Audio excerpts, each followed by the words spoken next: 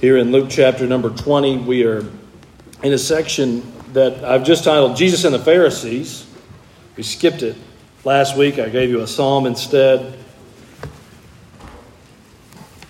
But it is certainly a unique passage of Scripture. The Pharisees are determined to get Jesus. They're going to get him. And they started, last time we were here, we saw that they raised a question about Caesar. And they said, should we render our taxes to Caesar or no? And Jesus told them, you give Caesar what's Caesar's, you give God what's God's. And wonderful answer that is. Now they are going to try to trip Jesus up again with another question. And this is a question about the resurrection. So we move here today from Caesar to Moses. And then Jesus is going to kind of take over the agenda. And he'll speak to them from Moses over to David. So let's read from verse number 27 down through the end of this chapter we'll study today. But just for now, we'll read from verse 27 through 40.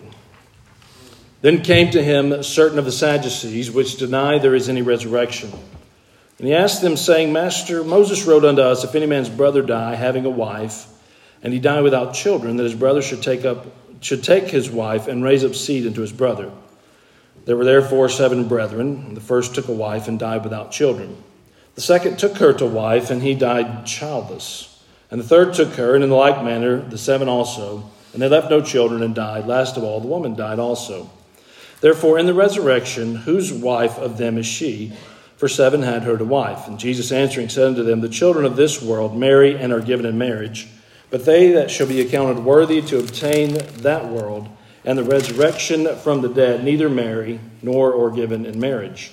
Neither can they die any more, for they are equal unto the angels, and are the children of God, being the children of the resurrection. Now that the dead are raised, even Moses showed at the bush, when he calleth the Lord God of Abraham, and the God of Isaac, and the God of Jacob, for he is not a God of the dead, but of the living, for all live unto him. Then certain of the scribes answering said, Master, thou hast well said. And after that, they durst not ask him any question at all. Let's pray. Thank you, Lord, for time in your word. And thank you for this unique discourse that we are able to study between Jesus and those who would consider themselves the heads of religion in that day. Help us now as your church to receive well the teaching that you have for us from these passages. May we grow, be built up, and serve you well, knowing what your word has for us here. Come, Holy Spirit, conform us to the image of Jesus Christ the Son. This we pray in Jesus' name. Amen. So in an attempt to trap Jesus, initially they ask about Caesar. The goal being one of two things. Either Jesus will seem like an insurrectionist against the Romans and the Romans will kill him, or he'll lose favor in eyes of this population of Jews who seem to really like him, because they, at another point we just read, they said they would have taken him then, but they were afraid of the crowd. And so they thought, well, if he tells everybody to pay their taxes, they're not going to like that. And so that was their goal. And Jesus answered them well, and they did not accomplish their goal. Here, a different group. So we started with chief priests and scribes. Now we're going to move to Sadducees. They kind of abandon the secular portion of their argument, and they go straight to Old Covenant doctrine. And they're just going to kind of try to trip him up on Bible. And before we ever even get into this, I want us to maybe laugh or think about in a humorous way what exactly is happening here. The Word made flesh, dwelling among them, is before them. And they're trying their best to trip him up on what? The Word. And that's a wonderful thing. You ever had someone tell you something that you know is exactly wrong? They say, your birthday's in April, right? And you say, no, it's in March. Say, no, it's not. It's in April. I am me. I know when it is. Isn't your name Larry? No, my name's John. No, your name is Larry. This is basically what they're doing with Jesus here. They're saying, what about this? And he's a master at answering them, and I don't want us to miss one bit of what he does here. I'm not going to be able to get it all to you, but I hope you will study on this in your brains. We'll just wrap around the depth of Jesus' answer. and his care with his words as he goes at this discourse with them. It's a mastery. It's a thing to know. So from questions of Caesar to questions of Moses. Let's begin in verse 27. Then came to him certain of the Sadducees, which deny that there is any resurrection, and they ask him. So the Sadducees, we need to get to know these people. They differ from the Pharisees doctrinally. In fact, the Sadducees would be that group who said, like, well, we all believe this, but we believe this. We're in this upper echelon of belief system. That's why some of you sit over here and some of you sit over there, right? They thought we've got our doctrine down better than those people across the aisle from us here. But in their attempt to be completely sound on the doctrines of Scripture, they just left out entire portions of the Scripture. And they've really kneecapped themselves in their relationship with God. Now, Luke tells us here specifically what they do. They deny the resurrection, which is a sad way to live. Where's the faith? Where's the hope? What an odd thing for people who say we operate according to the Bible to say we don't believe in life after death. Now, we know from other portions of Scripture that the Sadducees also deny the existence of angels or demons. You've got to leave out a lot of the Scriptures to get there, don't you? They got rid of, or they didn't believe in the validity of oral traditions and in the practice of any of the Old Covenant texts outside of the Pentateuch, the books of Moses there. The Sadducees did not believe in divine providence. Now, there are those in Christianity who hold to any form of some of these doctrines. So there are those who would say, we don't believe that God is providentially working among men. In fact, we think He created us and just kind of left us down here, and He will intervene in the final. But for now, He's just kind of hands off in that. I hope you don't find yourself there. In fact, as we think through historically in church history how the Sadducees were described, the first example I'll give you is from the children's song that we sing. I don't want to be a Sadducee because they're so sad, you see. And boy, I'll tell you, if you don't believe in an eternal life, if you don't believe in life after death, if you don't believe that God is providentially working in the affairs of men, it is a pretty sad existence. One author called the Sadducees the priestly aristocracy. I thought that was a nice way to put it. Kent Hughes, a good Bible scholar, he describes them as insular, patrician, heartless, philosophical materialists. I don't even know what all those words mean, but it didn't sound like he likes the Sadducees there. So the Sadducees bring about a question of the resurrection. Their question involves a lesser-known practice given in Deuteronomy called the levirate marriage. How many of you would say this morning, I could give you an understanding of the levirate marriage? I've heard of it. I'm aware of what it means. All right, so two of us in here. And I got to tell you, only because I begrudgingly was forced to write a paper about the levirate marriage in college. You had up to this point of time to pick your topic. And it was a hermeneutics class, how to study the Bible, how to interpret the Bible. And if you didn't pick your topic, then the professor gave you a topic. And I said, you know what? If he picks a topic for me, it's going to be something that he knows that I could write a paper about versus me writing something that's going to be a brick wall. So I'm just going to let him pick. And he said, all right, Strickland, you can write about the levirate marriage. Man.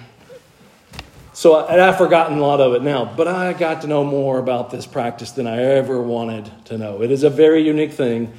It did clear up for me why some verses of Scripture are in the Bible that I'm not going to mention to you here in mixed company. But I'd always wondered why the Bible says certain things. Well, according to this teaching, it cleared up a lot of those things for me there. I don't think you have to be well-versed in this particular practice. Only if you just know what is said here, you will be fine. So this practice was a practice instituted in the ancient days to keep a bride whose husband died from being left desolate. A good example of someone like that would have been Ruth, right? Naomi, Ruth, what was the other daughter-in-law's name? Orpah. Yeah. I didn't know if you were right or wrong. I just couldn't remember the name, so I needed someone to throw that one out there to me this morning. Now, they were in Moab, and the practice there would have been different, and we read the book of Ruth going in a different way. But what this practice was that the husband's brothers, so if the husband dies, the brothers are required to take this woman to wife and to produce offspring to carry on his line. The idea being this will keep her from being desolate, and his portion of the family's inheritance, the family's ownership, doesn't go away. It stays under the family name there. This is what we read about in verse 28. The Sadducees said to Jesus, Moses wrote unto us, if any man's brother die, having a wife, and he die without children, that his brother should take his wife and raise up seed to his brother. Now, with that in mind, so they're going back to a teaching of Moses. So it's a scriptural thing, right? They're not making up something. They are not talking about Caesar. They're going right to the Word. Now, let me give you some wisdom there, Bible believers. You all are Bible thumpers even. I don't know what that means. Like, do you actually thump your Bibles? But you guys are real strict in the Word, and I'm glad. But you can at times be right by the letter of the law and be wrong by the spirit of the law. Now, there's a great application that you can pull right from that verse. These guys were not putting out anything that was wrong. They weren't being against Scripture or outside of Scripture. They were working within the bounds of Scripture, but they were misusing the Scripture they were working within the bounds of. Let's be careful not to be that way. The clue for you in that regard, do you always wonder, am I being this way or not? Just take it back to grace. Have I freely received grace? Yes. Am I freely bestowing grace on others through my use of the Scriptures? That's a great way to guide yourself there. So the Sadducees now present to Jesus this hypothetical. Verse 29. There were 7 brothers. The first took a wife and died without children. Now at this point, the levirate marriage would kick in. So the second took her to wife and died childless. The third took her, and in the manner of the 7 also, and they left no children and died. Now, somebody said after reading these verses, they said, how ugly was this lady? Just throw that one out there to you. Some of you didn't laugh. You either offended at me saying that or you didn't get the joke. I'm just going to leave it right there. Last of all, the woman died. Therefore, in the resurrection, whose wife of them is she? For 7 had them to wife. Now, I can see someone like me, a Baptist preacher, or some other person who likes to wrestle around in the doctrines of Scripture, getting this question and pulling out their hair and saying, oh no, how am I going to answer this? And what am I going to do? And what is right by the Scriptures? But I'm glad that Jesus doesn't quite go to that extent. In fact, he uses their question to work against them here. I'm going to give you 3 things from his answer. He gives his answer in verse 34 through 38. The first thing he teaches is that we shouldn't project earthly conditions on our supposed future state. Now, there are some things specifically laid out in Scripture as in eternity, this is what it's going to be like. Okay? But we must be careful that we don't. So this goes back to the old, are we going to fish in heaven or not? All right? How many of you are on the side of we're going to be fishing in heaven? It's going to be glorious fishing. You'll always get a bite. The weather will always be right. How many of you are on the side of we're not going to be fishing in eternity? Some of you are liars. You argue with me over this. In the lobby, you said there's going to be fishing in heaven. There's not going to be fishing in heaven, and you won't raise your hand in church for that. Well, Jesus teaches us here that we mustn't presume upon eternity because of the way things are currently. Now, notice him say this in verse 34 and 35. Jesus answering said unto them, the children of this world marry and are given in marriage. But they which shall be accounted worthy to obtain that world and the resurrection from the dead, neither marry nor are given in marriage. Now he speaks specifically to marriage, not to teach us or even them some big rule about marriage in eternity. Why does he speak about marriage? Because the question posed to him was in regards to marriage in eternity. There's a lot of bad doctrine that comes from these verses, supposing that Jesus was in this debate with these guys to help us come to understand something else about marriage. Now, I want to talk about that just a little bit. But before we get into that, I want you to be sure that Jesus' meaning is clear before you even start thinking about, are we going to be married or given in marriage in eternity? He says, Sadducees, you don't even believe in a resurrection. But you're asking me about marriage and a resurrection? See, Jesus' point is not so much about the marriage part of this. He just used that because that was their illustration. Jesus' point is primarily on what do you mean, is there going to be marriage and a resurrection? See, you could put anything in there. Fishing, cheeseburgers. Is there going to be cheeseburgers in heaven? There's a song that says there's cheeseburgers in paradise. Cool. I have to stop. That's got to be the end. All right, stick to the script from this point on. He's saying to the Pharisees here, your logic is flawed. There will not be marriage like we know now then. No, he certainly teaches that. But his point is mostly on your logic is flawed in your thinking. You can't ask me about something you don't believe in, and if this will be the case in something you don't believe in, unless you actually believe in this. These are like those who would say, there is no God. What do you mean there is no God? Well, I don't believe there is a God. And the scripture says, the fool has said in his heart, there is no God. And we would quote that and say, well, then you're being foolish if your premise is there is no God. What do you mean calling me foolish? Because you know inside yourself that there is a God. Nature, even nature has revealed it unto you that there is a God. So Jesus points out to the Sadducees here, your premise is flawed. You want to ask me about a resurrection that you operate as if there is no afterlife. You just die in this black and life is over. But obviously you know that there is going to be a resurrection. Now from here, he's going to keep laying out his case. And by the end, he's going to say to them, the very scriptures that you hold to, you throw out all the rest, which you shouldn't do, but the very ones you hold to also leave it necessary that there be a resurrection, an eternity. Now, he points out their false assumption. He points out what they believe to be his and others' false assumption. But he does give some instruction on marriage. So he says, they which should be accounted worthy to obtain to that world. Now, I'm not exactly sure Jesus' meaning there. That could be in regards to, that could kind of be a poke in the side to these guys. Because who did they think were worthy to obtain that world? Should there be that world? They didn't believe in that world, but should there be an afterlife? Who's worthy other than them, right? This was the Pharisaical point of view. The scribes, the Pharisees, the chief priests, they all operated that way. And Jesus was constantly teaching them, it's not your religion that's going to get you there. There are going to be many who come to me in that day crying, Lord, Lord, we did mighty things in your name. And he's going to say, I don't know who you are. Depart. You're workers of iniquity.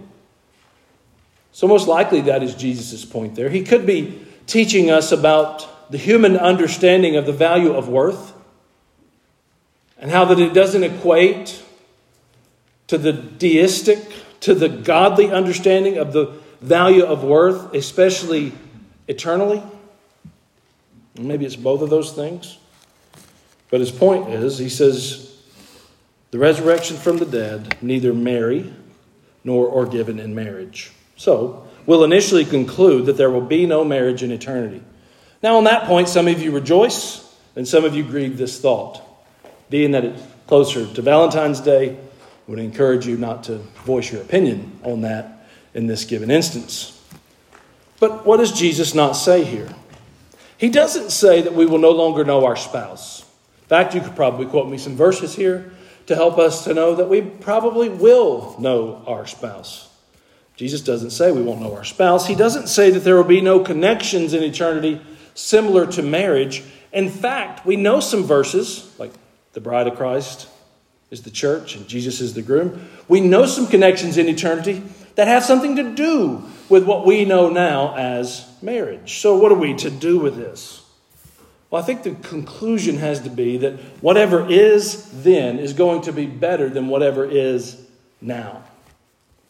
So if marriage is the best connection that we can come up with in this world now, which is a true thing, what is it we cling to as humans about marriage? It's companionship, this relationship where you can just expect. In fact, legally, someone is bound to give you loyalty and love and affection. This is as close as we can get in our sin-cursed world, in our sin-cursed flesh, to what is going to be. But that doesn't mean that is what is going to be in eternity. Let me read you from R.C. Sproul. He says there will be significant changes in the kind of life that we will enjoy in heaven. However, very little is said about what changes will take place. But we know that whatever the change, it will bring with it an improvement. Our joy will be augmented far beyond what we can imagine. Now that's a wonderful thought. You may say, I love my spouse very much.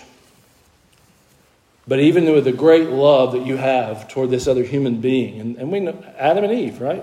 It's not good for the man to be alone. We create a helper for him. And God put them together in the garden. This is a God-ordained type of a relationship. But even in that, no matter how much you love your husband or your wife, you're flawed in your ability to take that as far as it needs to go. Can anybody this morning testify and say, you know what, my spouse has had a perfect week? They've just been the greatest husband or the greatest wife ever. All week long, I'm so impressed. I can't believe it. Well, none of us can say that. Surely none of us can say that. I guess I should say hopefully some of us are saying that. But truthfully, and if you were to stand up, remember there's probably some kids nearby that could testify otherwise. Jacob, you're going to get your dad in trouble laughing like that in church. So Jesus teaches us here. In eternity, relationships minus the curse will naturally transcend what we have now and what we know now. He says they'll neither be married or given in marriage. I don't know how to tell you exactly what that's going to be or what it's not going to be. Most would just conclude there'll be no marriage in eternity. That's fine. We'll be married to Christ. That'll be the connection. And you say, well, then what about this lifelong love I've had for this other person? Well, all I can tell you in that regards is whatever eternity holds for that, it'll be better than what you have now. So I don't know what it'll be, but it's going to beat this. So that's fantastic to think about. Happy Valentine's Day, Sinead. That was what I had for you for this year. So Jesus teaches us that we shouldn't project earthly conditions on the future state. Second, he teaches here in his discourse with the Pharisees from verse 36 that eternal life is actually the life of the age to come. Because they said, this can't be. There can't be an eternal life there. But what does he say in verse 36? Neither can they die anymore. That's a wonderful thought, isn't it? It takes me over to the Revelation that says, and there'll be no death. What a wonderful thought. No more death. They can't die anymore. Why? Because they are equal unto the angels and are the children of God, being the children of the resurrection. The Sadducees' question presented the need for a brother to act in keeping his dead brother's name alive. So they present this hypothetical situation to Jesus and say, well, you say you believe in a resurrection. Well, what about this? And remember, their motivation is not to get understanding from the rabbi. Their motivation is to trip the rabbi up with a question that he could not possibly answer. We mustn't forget that as we think through this. These guys have sat around and they've said, what's the situation we could put him in that he can't give an answer that will be seen as right? Now, you already know, verse 39, Master, thou hast well said. The scribes. What was the scribes' role? What was their duty? To keep the written scriptures pure. Make copies, keep them right. They knew the word. They were right on the word. And they said to Jesus, you've answered well. So these guys lose in this contest. But they're trying to trip Jesus up. Jesus' answer here to this question of this brother tried to keep his dead brother's name alive and he wasn't able, and this one wasn't able. And now we're in eternity and there's 7 of these brothers who had this lady as a wife, and what do we do? And Jesus says, this won't be an issue in the resurrection. You see, once again, they are presuming upon eternity an earthly thing. The first thing they presumed upon eternity, though they didn't believe in eternity, was marriage. And Jesus says, what you know now won't be then. The second thing they presumed upon eternity is death. And Jesus said, that won't be an issue then. It's a wonderful thought. They're trying to act to keep their brother's name alive. And he's saying here, there will be no need for the effort to keep his brother's name alive because there will be no dying. You'll be like the angels. Now, Jesus doesn't say here, you will come angels. Probably that's the verse that most people misunderstand or have been taught to think that when a person dies, they become an angel. I get it. You go to the graveyard, lots of angels in the graveyard, lots of angels on tombstones, all of these types of things. Don't be misunderstood here. You're not going to become an angel. Don't receive that as an insult. Better than the angels. step above, something else. What he means here when he says they are equal unto the angels is simply the angels don't die, so those in eternity will never die. Now, Jesus also doesn't imply anything else here in regard to the human state up against angels. There's a lot of unknown things said about angels that the Bible actually never reveals to us, about their state of being, what they can do, can't do, what their makeup is and is not. So throughout church history, well-meaning people have taken those unknown things and have applied them to this verse and said, well, this is what humans are going to become in eternity. That's not what is said here. In fact, you're basing it off of things that we do not know. So I don't want us to do that here. He's simply making the point that there will be no death. He says that, and then he follows that up with that statement, they're equal unto the angels. In what regard? They will not die. Now, this is just him supposing an item in his answer that the Sadducees do not believe to be, not only a resurrection, but also angels. So here they take it to a second level. They've said, here's the hypothetical, was your answer? And Jesus answers first. Well, number one, there won't be marriage in eternity, even though you don't believe in an eternity. Number two, there won't be death in eternity, even though you don't believe in eternity. And I'm proving this to you by the angels, but you don't believe in the angels. But angels are very scriptural, very biblical. And he goes on to say there, and are the children of God, being the children of the resurrection. And we understand that to be what it says. The third thing he teaches through his answer to the Sadducees is that the believer already participates in this life, this eternal resurrection life. But we will not know the full expression of it, including bodily resurrection, until that age comes. So that's verse 37 and 38. Now that the dead are raised, even Moses showed at the bush, when he calleth the Lord, the God of Abraham and the God of Isaac and the God of Jacob. For he is not a God of the dead, but of the living, for all live unto him. So to prove the resurrection, Jesus refers here back to Exodus chapter 3, where Moses quotes the Lord as calling himself the God of Abraham, Isaac, and Jacob. Now, the Sadducees need to stop and think. They need to realize here that in this quote, which is from a portion of Scripture that they would say we hold to here, that God is not the God of the dead, but the God of the living, the God of Abraham, Isaac, and Jacob. Abraham, Isaac, and Jacob are all dead. At this time, and them bringing this up, these men are all dead. So the necessary conclusion is that God must raise them from the dead for him to be their God. The Lord did not say, I was the God of Abraham, I was the God of Isaac, but he says, I am the God of Abraham, Isaac, and Jacob. So the character of God then, we learn, demands a resurrection. He's the God of the living. So Jesus teaches these three things, and then we get a reply. Verse number 39, then certain of the scribes answering said, Master, thou hast well said. So some of these approved what he had said. Verse 40, after that, they durst not ask him any question at all. These standing by are happy to see the Sadducees lose their argument. His wisdom has silenced all of his questioners. As I was reading this week, I came across something unique. The English poet Richard Crashaw testified to our Lord's triumph in this instance with a poem, and I thought his poem was great. He says, "'Twas time to hold their peace when they had ne'er another word to say.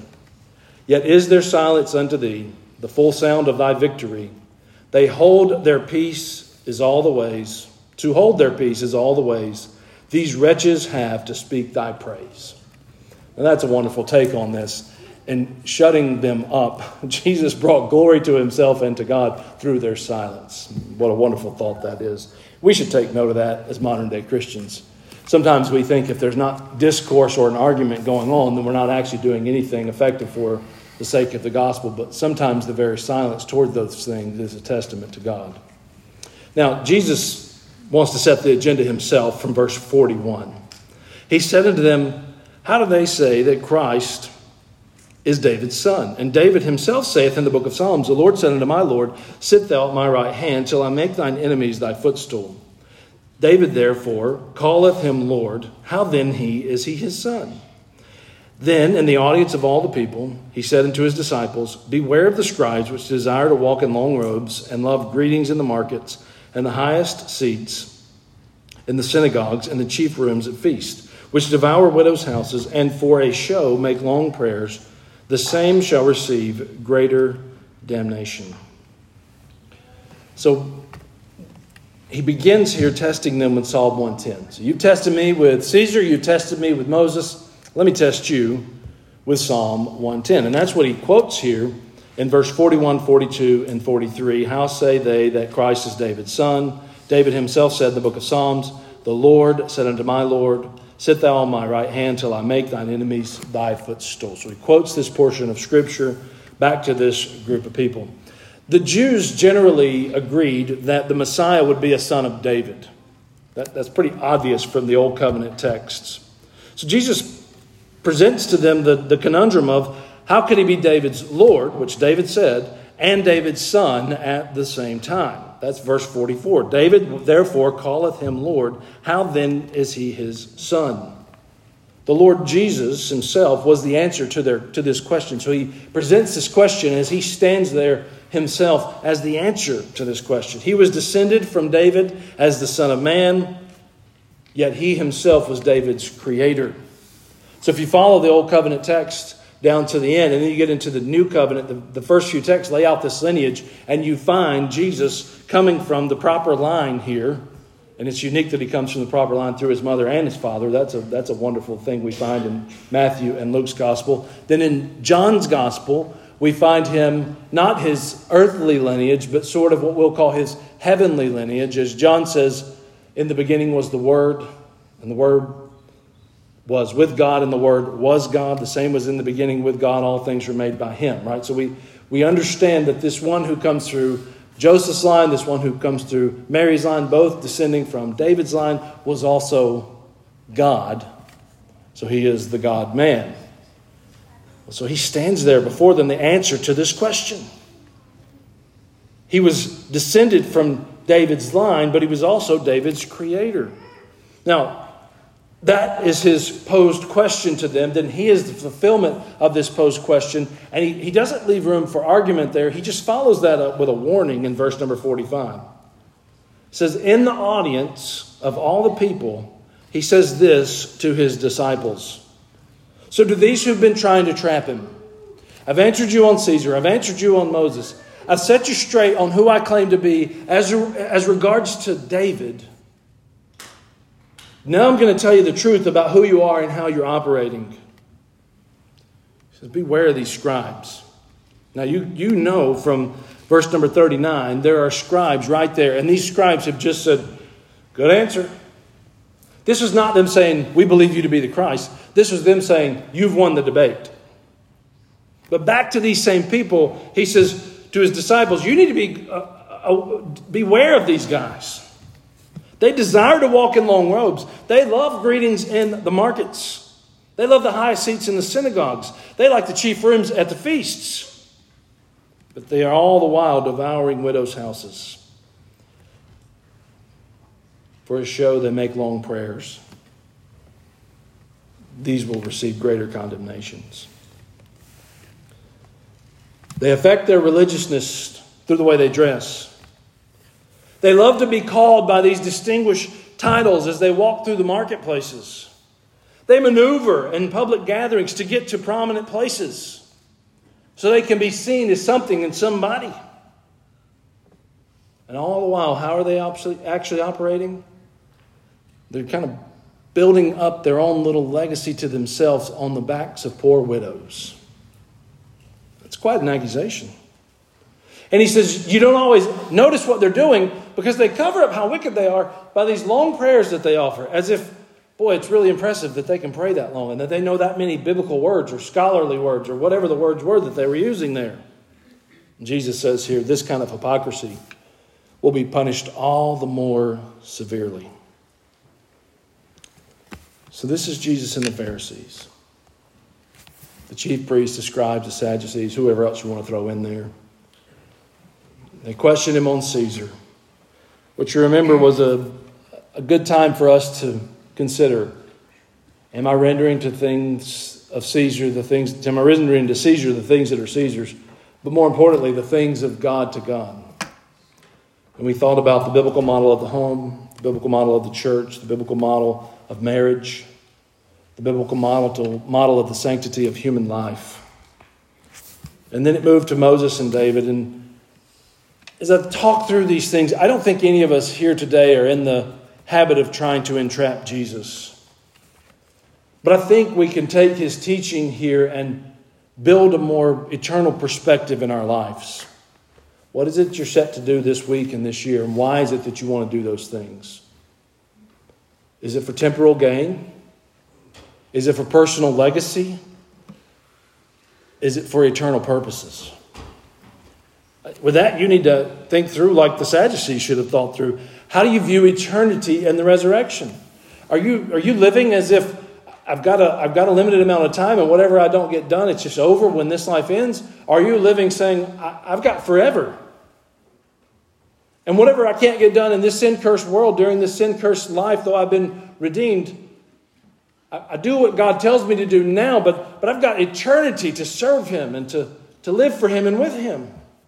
How's your perspective? Is it a temporal perspective or is it an eternal perspective?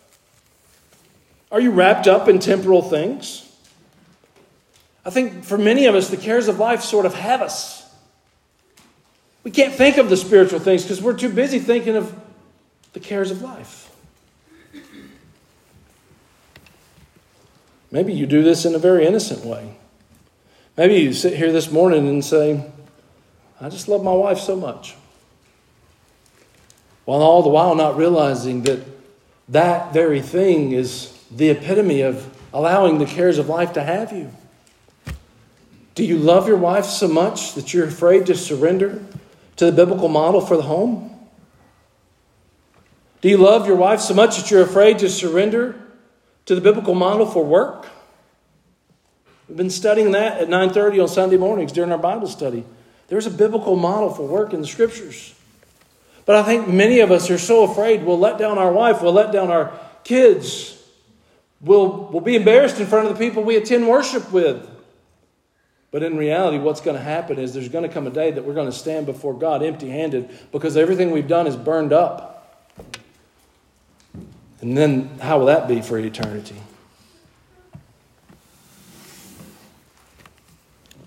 We're much too wrapped up in the temporal things. So I think this passage, it's difficult to work through. And we know the outcome. We know these guys ultimately temporarily win. They get Jesus. They beat Jesus. They torture him and crucify him. And it's a sad thing for us to think about. But we certainly don't want to be living that way now. We don't want to be living like these people.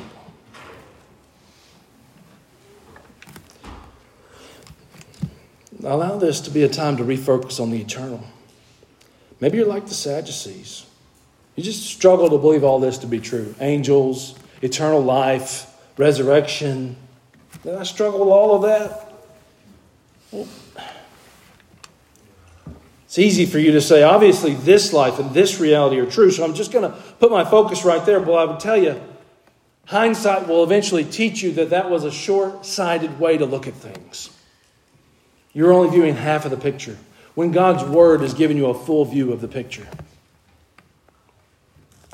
I invite you this morning to have faith. Having faith in something beats assuming that there will be nothing. What have you lost if you're wrong? Oh, but you hold on to your faith in nothing, and look what you've lost if you're wrong. An eternity.